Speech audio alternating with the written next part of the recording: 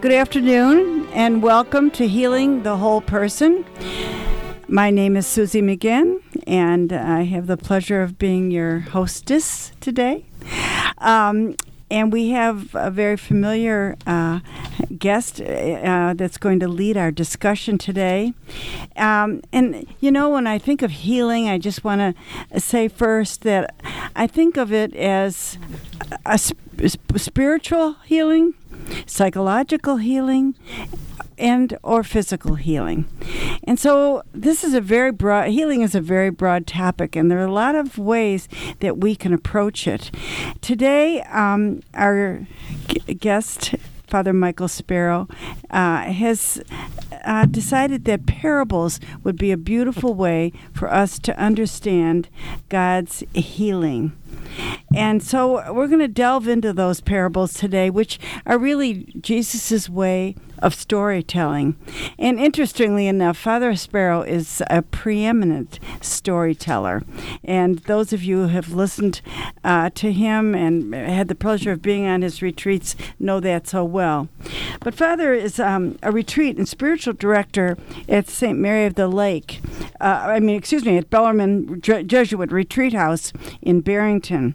He holds a Doctor of Ministry from St. Mary of the Lake in Mundelein, Illinois, and an MFA from Yale School of Drama. He is the founder of Charis, a Jesuit young adult ministry, and trained spiritual directors at Loyola University, Chicago. A prolific writer and speaker, Father Michael has published extensively on prayer, discernment, and the sacraments, and is a featured speaker monthly on WSFI 88.5 FM, Healing the Whole Person. So here we are today. Welcome, Father, again. And we look forward to our discussion today on Jesus' parables, some of them. We're just going to touch on a few. So, Father, would you just kind of introduce us in general to this topic, and we'll go from there. That's right. So there are many different parables that are recorded in the scriptures. And as you mentioned in the introduction, Susie, one of Jesus' favorite ways of preaching was to tell stories. And the thing that's so wonderful about a parable, I use this, my favorite analogy, a parable is like looking out a window and you see a scene, and it may be a disturbing scene or it may be a calm scene, but you relax because you say, well, that's not me. I'm learning about something else. And then what happens is the window becomes a mirror and we see ourselves reflected back. Parables are a net that Jesus casts out to catch souls in, because they're not immediately apparent, or the moral has to be applied to our lives.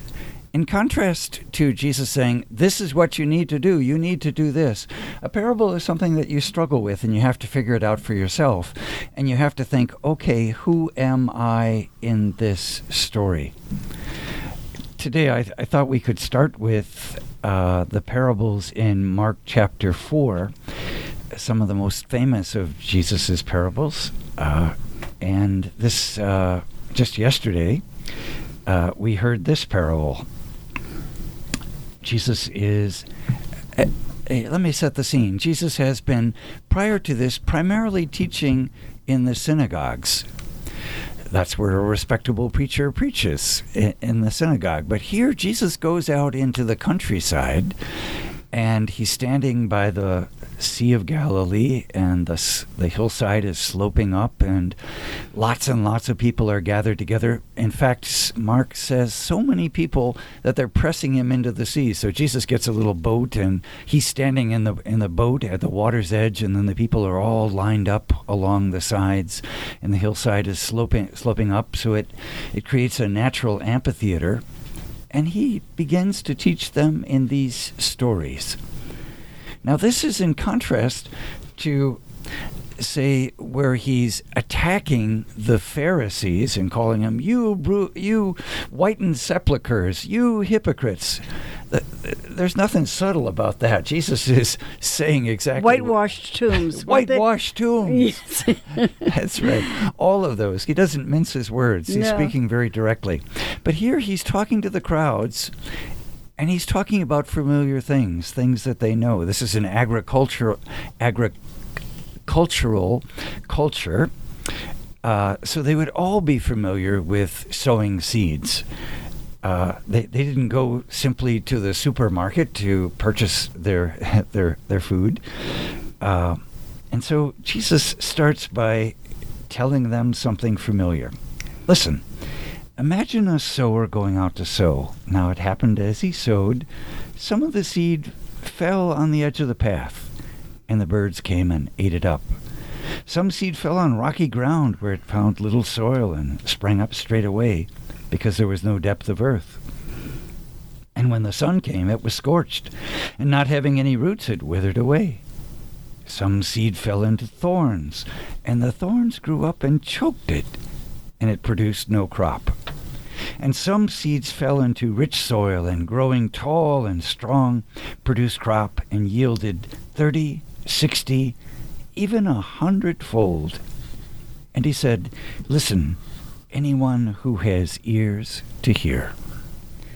Now that's a familiar story. We've heard it many times, but like any good story, we don't get tired of hearing it because it has multiple application to our lives. The most common interpretation is the one that Jesus gives to the disciples.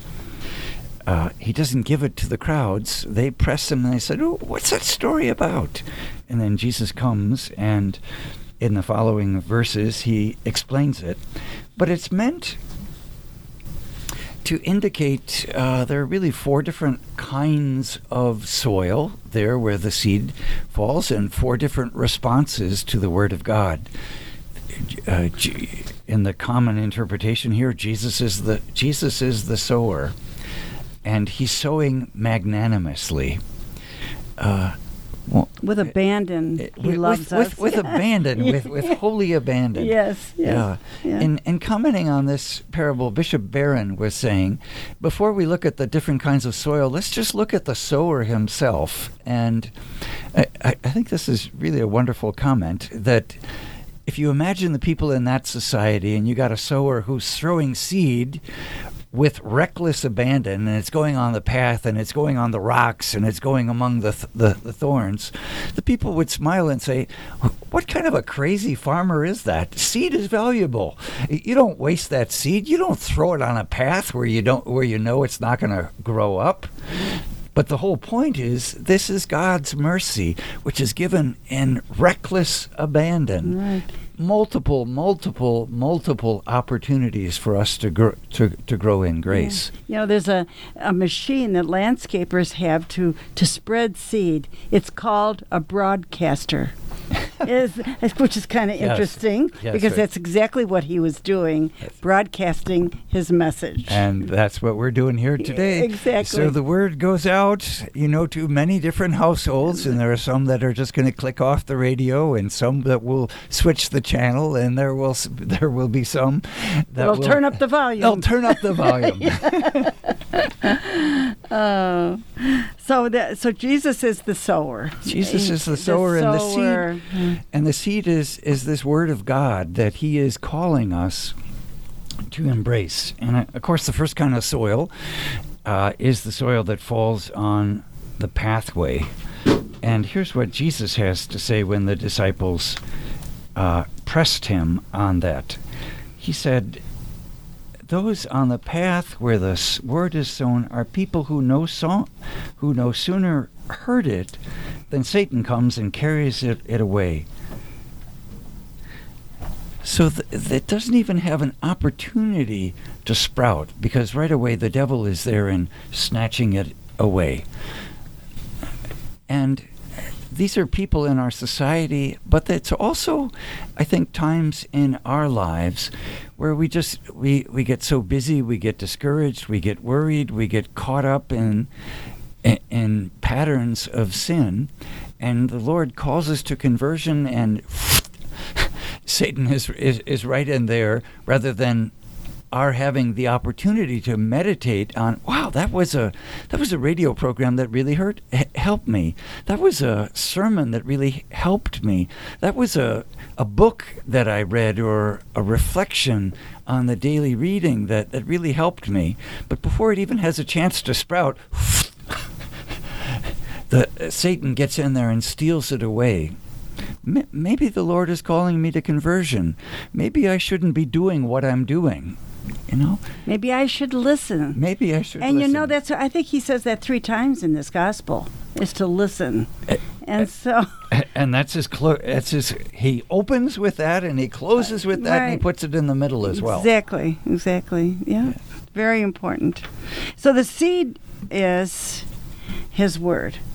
Yes. Right? It's his message. It's the gospel. It's his proclaiming of the word. Yes. And Jesus is where does it fall? Jesus is the sower, and it falls on 4 different kinds of soil. And the first one is the pathway that we talked about, and the second one is rocky ground. Okay.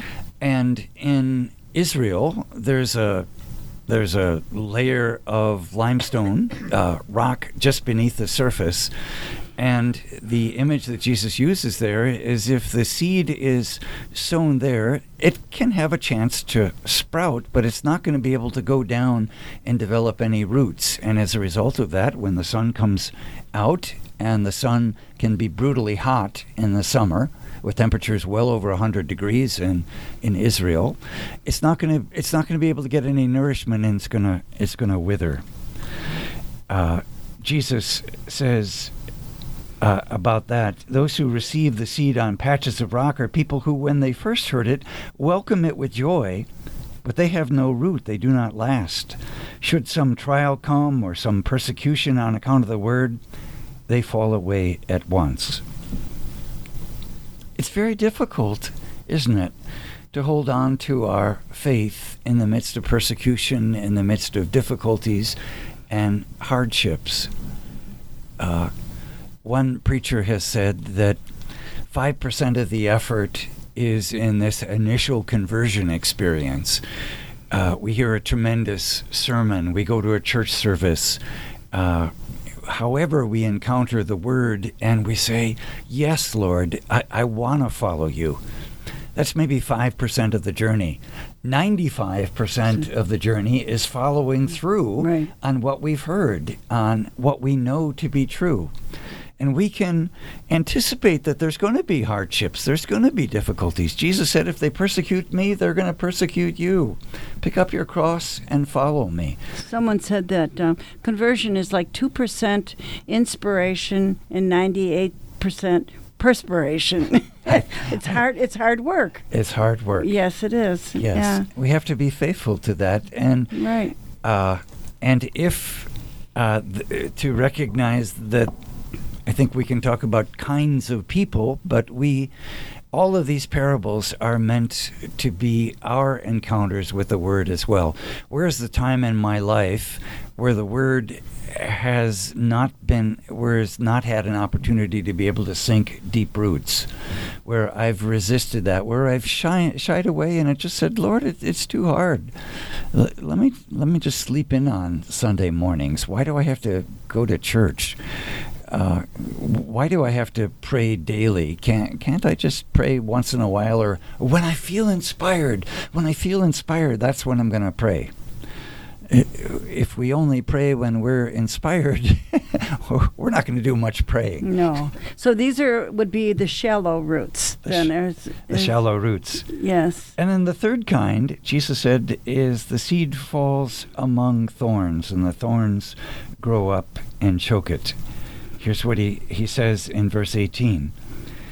There are others who receive the word in thorns. They've heard the word, but the worries of this world, the lure of riches, and the other passions come in and choke the word, and so it produces nothing. So these have roots, but they give into worry and the lure of riches and other passions, 3 dangers to the spiritual life. Jesus said, fear is useless. What is needed is trust. All of us worry. But if that's where our minds are going and we're focused on the worry, that's going to take us over. Every pope that has come to the United States, beginning with Pope John Paul and then Pope Benedict and Pope Francis, when Mother Teresa came, they all warned us about the dangers of materialism. Mm-hmm. In fact, Mother Teresa, in a famous statement, said, the poverty in the United States is in many ways worse than it is in India because it's a spiritual poverty. Right. And we live in this consumer society, and the dominant message is you have to own this. And if you own this, then you'll be happy. That's the lure of riches that right here Jesus is warning us about. I am what I wear, the clothes that I wear. I am the car that I drive. I am the zip code that I live in. Those are powerful forces that infect us all. Jesus uses in this image here in chapter 4 of Mark's Gospel, he said, they're like thorns that choke us so that the seed doesn't produce any fruit. Right. So what you're saying then is the soil, all the examples of soil are our hearts. The kind of hearts that we have and that we bring to the message of the gospel. So are we listening in a very shallow, hard, crusty way, or just in a slightly open way that doesn't put down roots? Or are we letting it grow up and letting the world and other gods interfere with God's message for our heart? Yes, and heart in the biblical sense. Yes. Which is the center of our person. Not just heart in the center of emotion, but heart in the sense of this whole person. So what we think about, what we dream about, what we imagine, what we remember, that's important. So if we're just thinking about where am I going to get my next fix, where am I going to get my next high, when am I going to get my increase in pay, or dreaming about some idealized future, that's dangerous. And if we're nurturing the wounds and the hurts of the past, I was talking with somebody that was slighted a year and a half ago, and this guy was very unhappy, and I was talking with him, and he said, well, I was in a group and they embarrassed me. And I said, when was that? They said, and he said, a year and a half ago. I said, a year and a half ago, and you're still nursing that wound? Come on, brother. That's time to move on, to let that go. But these are the worries and the cares and the fears and the slights, and they choke the word of God, and as a result, we don't produce any spiritual fruit. Right. Well, I think this is very exciting. We could spend hours on this particular parable. What's kind of interesting, Father, about the parables is that they've lasted 2,000 years. The same stories. We're still, here we are today. And I have to say who we are today. I forgot to mention all the beautiful people sitting around me beside Father Sparrow. We have Ann Oakley and Rosemary Simon and Tom McGeegan. And of course we have Angela and David at the controls. Those are our bosses. But fortunately, anyway, we have a wonderful group here today. But I just wanted to share that these stories, 2,000 years old, and here we are just having this lively discussion today on these ageless parables. And the interesting thing is that here we are, maybe you, Father, waxing eloquent on these, but Jesus used so few words, and he was so brief. And like you said before, he used something that they were familiar with. So he caught their attention. and hopefully that's what we can do here today. But all this time, while he was doing this, what was he proclaiming? The truth. Because he said, I am the way and the truth and the life. And so we're going to go on in the second part of our program today with a couple more parables that we picked out to share with you. And we also have some prayer requests that we will mention at the beginning of the next segment. So we thank you for listening, and we look forward to you staying with us for the next few minutes. Again, I'm Susie McGinn, and this is Healing the Whole Person.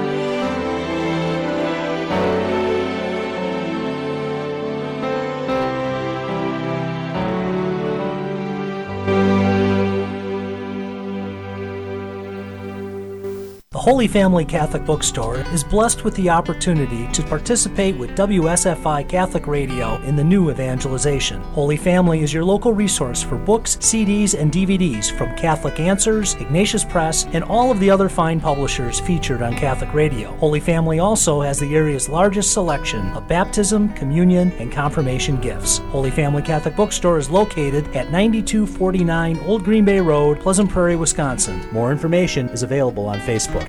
A Prayer for Deliverance with Father John Regas, the rector of the National Shrine of St. Maximilian Kolbe at Marytown. In the name of the Father, the Son, and the Holy Spirit. Lord Jesus Christ, we just ask for the grace of the Holy Spirit to come down upon us, the intercession of Our Lady and of all the saints and angels, and we come against any influence of the occult or the New Age that might have infiltrated any of our listeners, their children, their grandchildren, their nieces, nephews, brothers and sisters, and families, and we bind Satan and all of his minions in any way that have bound any of these individuals or their families in this occult practices, and we invoke Mother Mary also and all the saints in the name of Jesus. By the blood of Jesus, I just break all bounds and all influences of the New Age upon any one of our listeners, and may they be broken in the name of the Father, the Son, and the Holy Spirit. May He send upon them the grace of the Holy Spirit to free them, and may our Mother Mary place her motherly mantle to protect them and crush the head of the evil one as she was promised to do so in Genesis after the fall. Amen. Want an example of a false sense of security? How about relying on the life insurance you get through work to pay for all of your final expenses? Do you have plans to retire someday? Or do you plan on working for that company for the rest of your life? The fact is, you may lose your life insurance when you leave a company. I'm Matt Tomlinson from Catholic Financial Life, and I invite you to share your hopes and dreams with me. To discuss your options for protecting your family, call me at 847-548-MATT. That's 847-548-6288. Products and services not available in all states.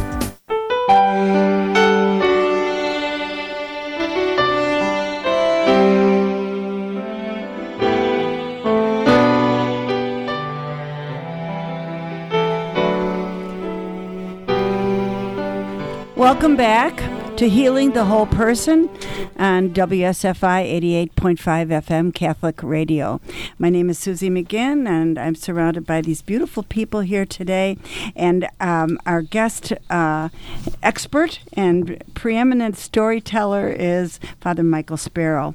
Our subject today is the healing power of parables and how Jesus used them. But before we go on, we'd like to offer up the prayer requests that you good people have sent in, and some that we have of our own. So here are our intentions for today.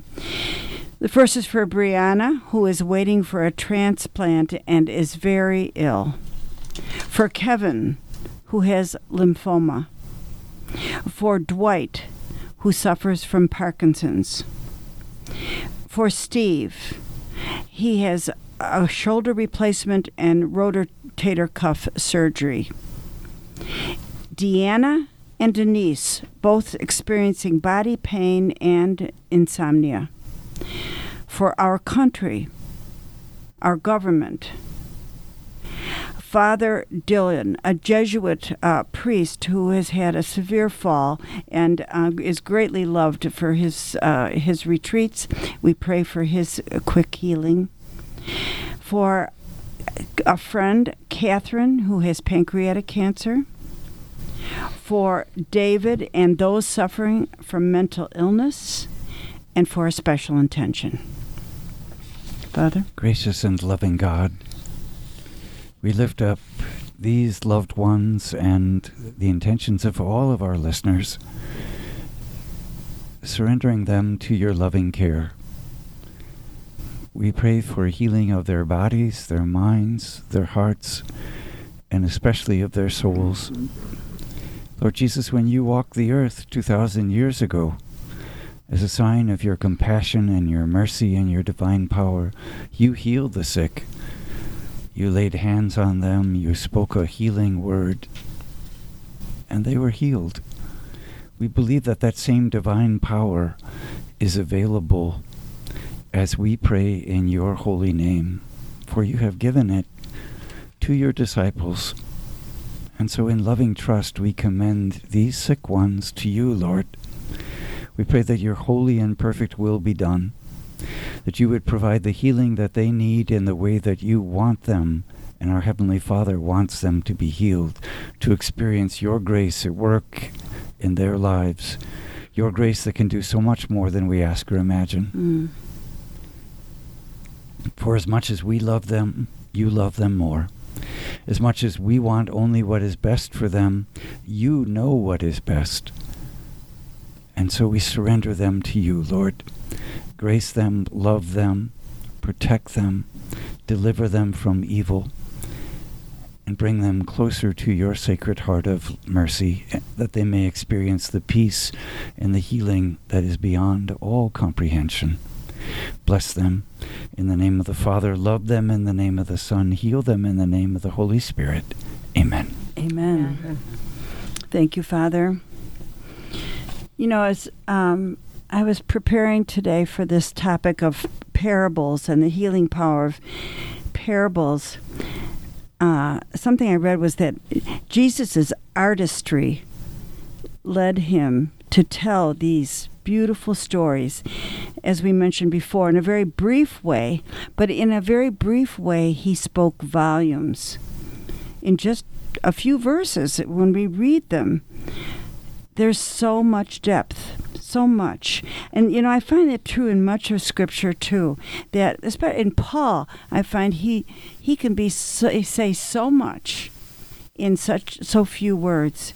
And I think that's one of the most beautiful things about Scripture, because you can read it, and it's inexhaustible. Every time, every day, the same verse. We could read it every day for years and get deeper and new meaning from it.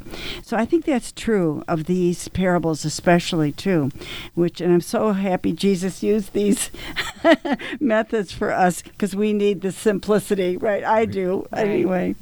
So the next a parable that Father chose was the one about the mustard seed. We're into seeds today.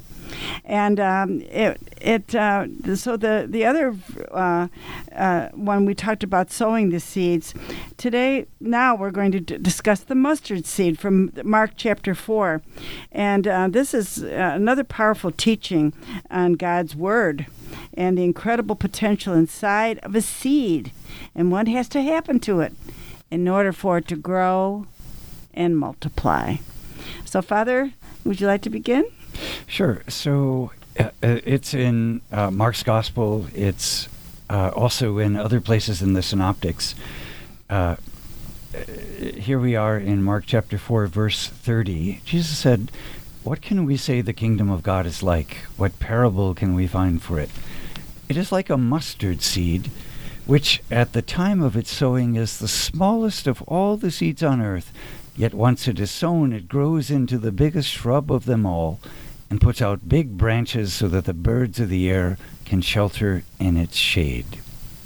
That's one of my favorite parables. I have been over to the Holy Land and led pilgrimages there several times.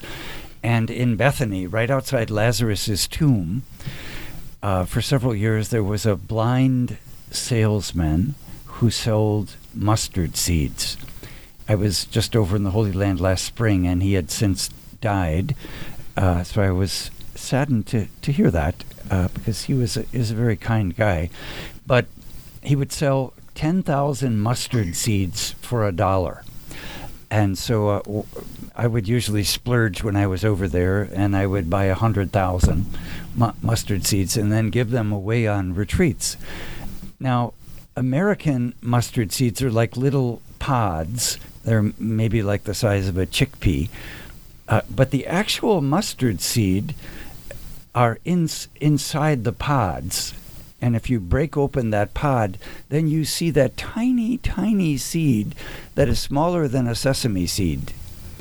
Matter of fact, on retreats, I'll often give out these mustard seeds and put them in people's hands.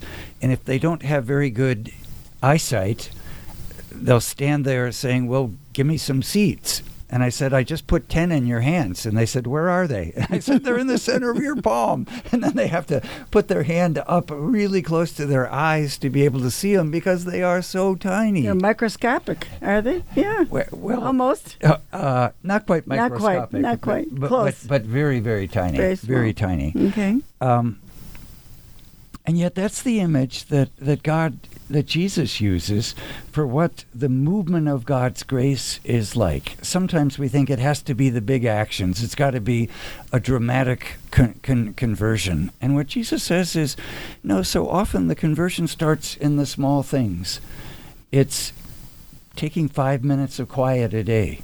Matthew Kelly tells the story of his conversion where he was in, I think, high school at the time, and he wasn't particularly devout, and he had a wise mentor that said, why don't you just spend 10 minutes, just go and sit in church for 10 minutes. And he said, well, what good is that going to do? And the guy said, well, just go there, just do it. And pretty soon the 10 minutes became 20 minutes, became 30 minutes, and he began writing and journaling his thoughts. That was the beginnings of his conversion. I think that's what Jesus is getting at. Sometimes it's a word of kindness. That's right. Sometimes it's the briefest of prayers. Sometimes it's just saying grace at a meal. All of those small actions that can make a huge difference if we don't choke them off, if we allow them to grow. Right. For me, it was the love of a group of women that invited me to their Bible study.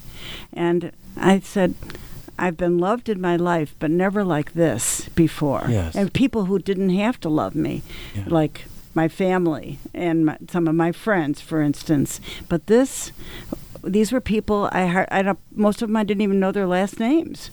But I just sensed a love and a care that really attracted me.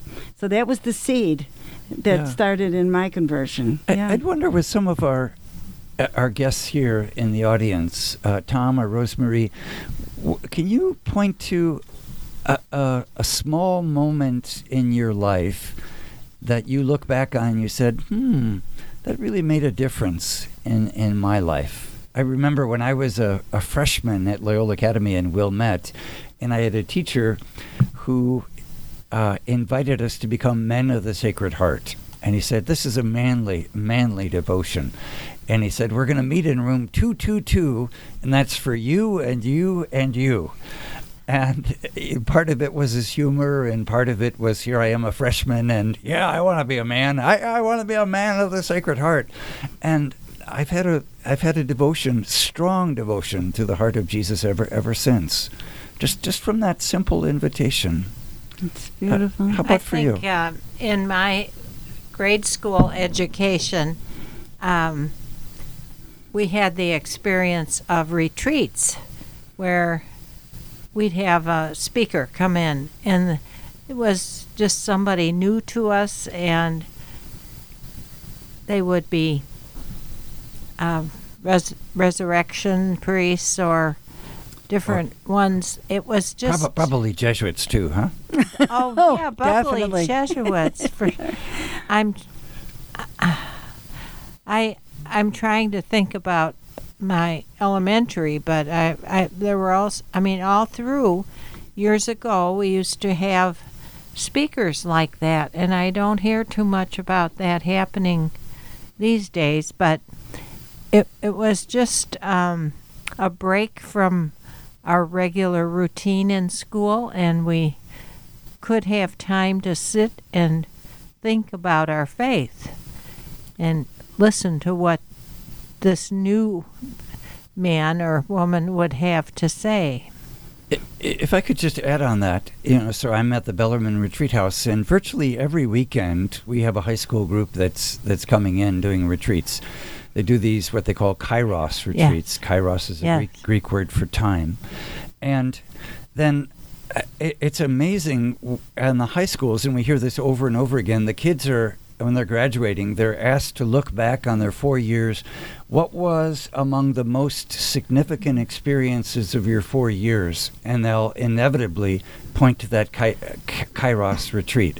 And it's only 3 or 4 days long, and there they are in the school for 4 years, and they reflect back on the experience and say, those 3 or 4 days made a tremendous difference in my life, because they opened up the Gospels. They began to help me believe in Jesus. And they also had to reveal themselves to one another so that they got more familiar with who they were in class with. It's an experience of community. Yes. Right. Yes. One of the things I used to pray about when my children were growing up, they're now grown, but I still pray for them, of course, but for other reasons. But mostly I would pray for outside witnesses, because they tend to, they hear their father and me saying the same things over and over, and they kind of tend to turn you off. But what I wanted was somebody to affirm what my husband and I were teaching them. And that was what a Kairos retreat would do. Or like you were talking about, Rosemarie. Yeah, an outside person.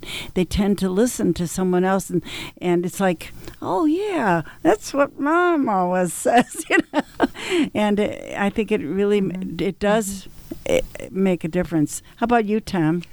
Well, just want to back into the Kairos event. That the first time I'd ever heard of the program was from a young Jewish man.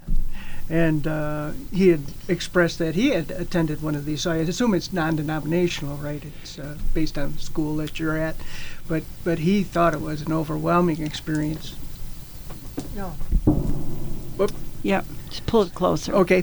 He had an overwhelming experience at that weekend, and I reflected back at that point. I had gone to a Catholic high school, and we went on one retreat in 4 years. It was a totally different event.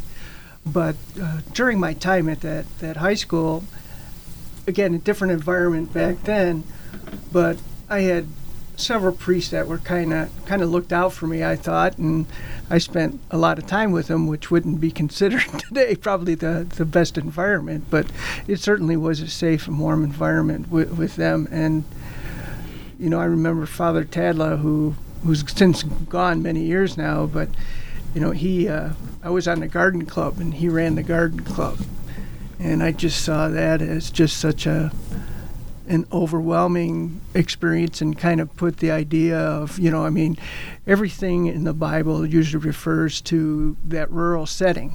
Having been a city kid, we don't have a lot of experience with casting seeds or doing the planting. So this gardening event was, really kind of a spiritual awakening for me, because it really brought me closer to so many of the passages in the Bible, and looking at seeds and doing that type of work. And well, that really blends with your message and the message of our Lord in this parable, for sure. I think one of the reasons why Jesus used this image of the seed so often. So he used it in the parable of the sower. He uses it in the mustard seeds. He uses it in the parable of the wheat and the weeds. He uses it in the image of the grain of wheat needs to fall to the ground and die. Mm-hmm. And even the yeast too. It's a plant, isn't it? Or no, it's a microorganism. Microorganism. But it's But a living thing. But yeah. it's a tiny thing that grows. Yes. And I think that's what Jesus is getting at, is that it starts out small, but it needs to be tended. It needs to be nurtured. And if we do that, then it continues to grow. Well, the branches also. The Yes. branches that were producing fruit. And there were many branches that were produced in the bush from the mustard seed. Mm-hmm. Yeah. As part of a sabbatical, I spent time in a Benedictine monastery, and the abbot there was a very wise old father, and he required of all of the monks in the monastery that they have their own little plot of garden. Mm-hmm. And he didn't care what they grew, but they had to grow something. Because there's something about that daily discipline of Right. you got to water the plants, you got to fertilize them, you got to weed them, you got to Prune 'em. Wisdom. Yeah. all of that is just an essential part of tending your garden. Oh, that's beautiful. And that's the analogy of the spiritual life. We have to attend to our spiritual life. We have to recognize, there are some weeds here. I got to get rid of those. Right. And I'm kind of dry here. I need a little bit of spiritual fertilizer in my life. Jesus uses that image over and over again to say, this is what we need to do to nourish God's life within us. Absolutely. I think there's a lot of. I was reading a book about Dorothy Day, and I forget the name of the gentleman that collaborated with her in Peter the Maren. daily work. Peter Maren. Yes, Were the Peter co-founders Maren. of the Catholic Worker And Movement. he was a Frenchman who believed in getting back to the land, and that their community should go rural, basically, and do self-sustaining things, plantings, and having vegetable gardens. And because there's so much to be learned from the soil and plants and vegetables and things that most people don't get involved with these days. Right. Father, could we talk a little bit about the symbolism and the imagery that is in this gospel regarding the church and the kingdom of God, or did you have another path you wanted to follow? You mean staying with the mustard seed parable? Yes, yeah. I was going to suggest that we also look at the parable of the wheat and the weeds, Okay. which I know was that's a favorite of mine, and has been so helpful in my own life. Just to remind folks of that, this is in Matthew's Gospel, chapter 13, verses 24 and following. The kingdom of heaven may be compared to a man who sowed good seed in his field. When everybody was asleep, his enemy came and sowed weeds among the wheat and made off. When the new wheat sprouted and ripened, the weeds appeared as well. The owner's servants went and said to him, "Sir, was it not good seed that you sowed in your field? If so, where did the weeds come from?" "Some enemy has done this," he answered. And his servant said, "Do you want us to go and weed it out?" But he said, "No, because when you weed out the weeds, you might also pull up the wheat. Let them both grow to the harvest.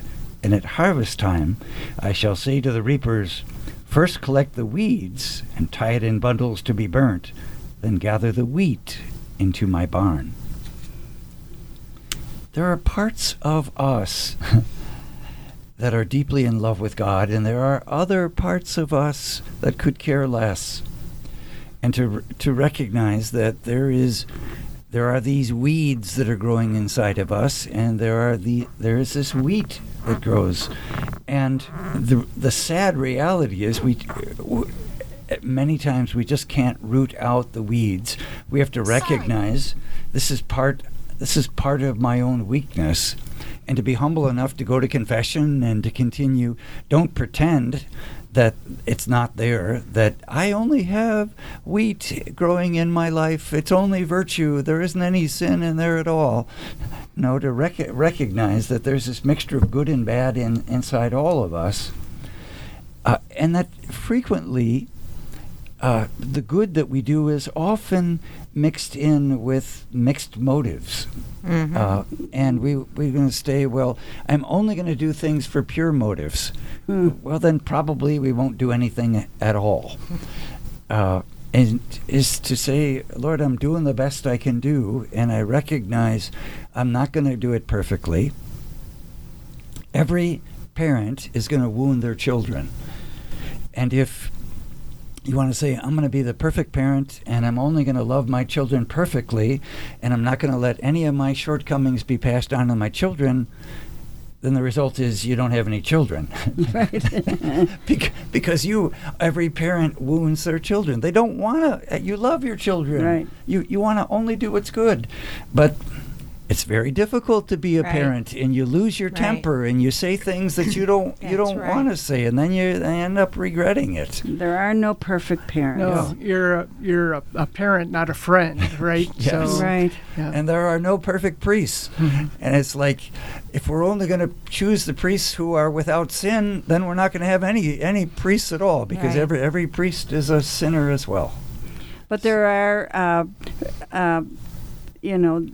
the beautiful thing about it is that there are that Jesus chose us and God the Father to be the parents of those children. That's right. So that part is perfect. We are in that relationship. As But, God called me to be a priest to the best of my ability. Right. But this is weed and weeds. It's His perfect choice. But it's God's grace that makes the difference. Absolutely.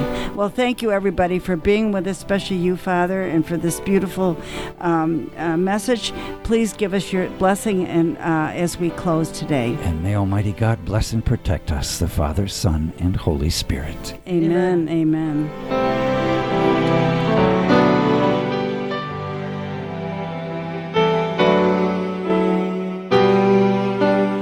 You have been listening to Healing the Whole Person on WSFI 88.5 FM Catholic Radio.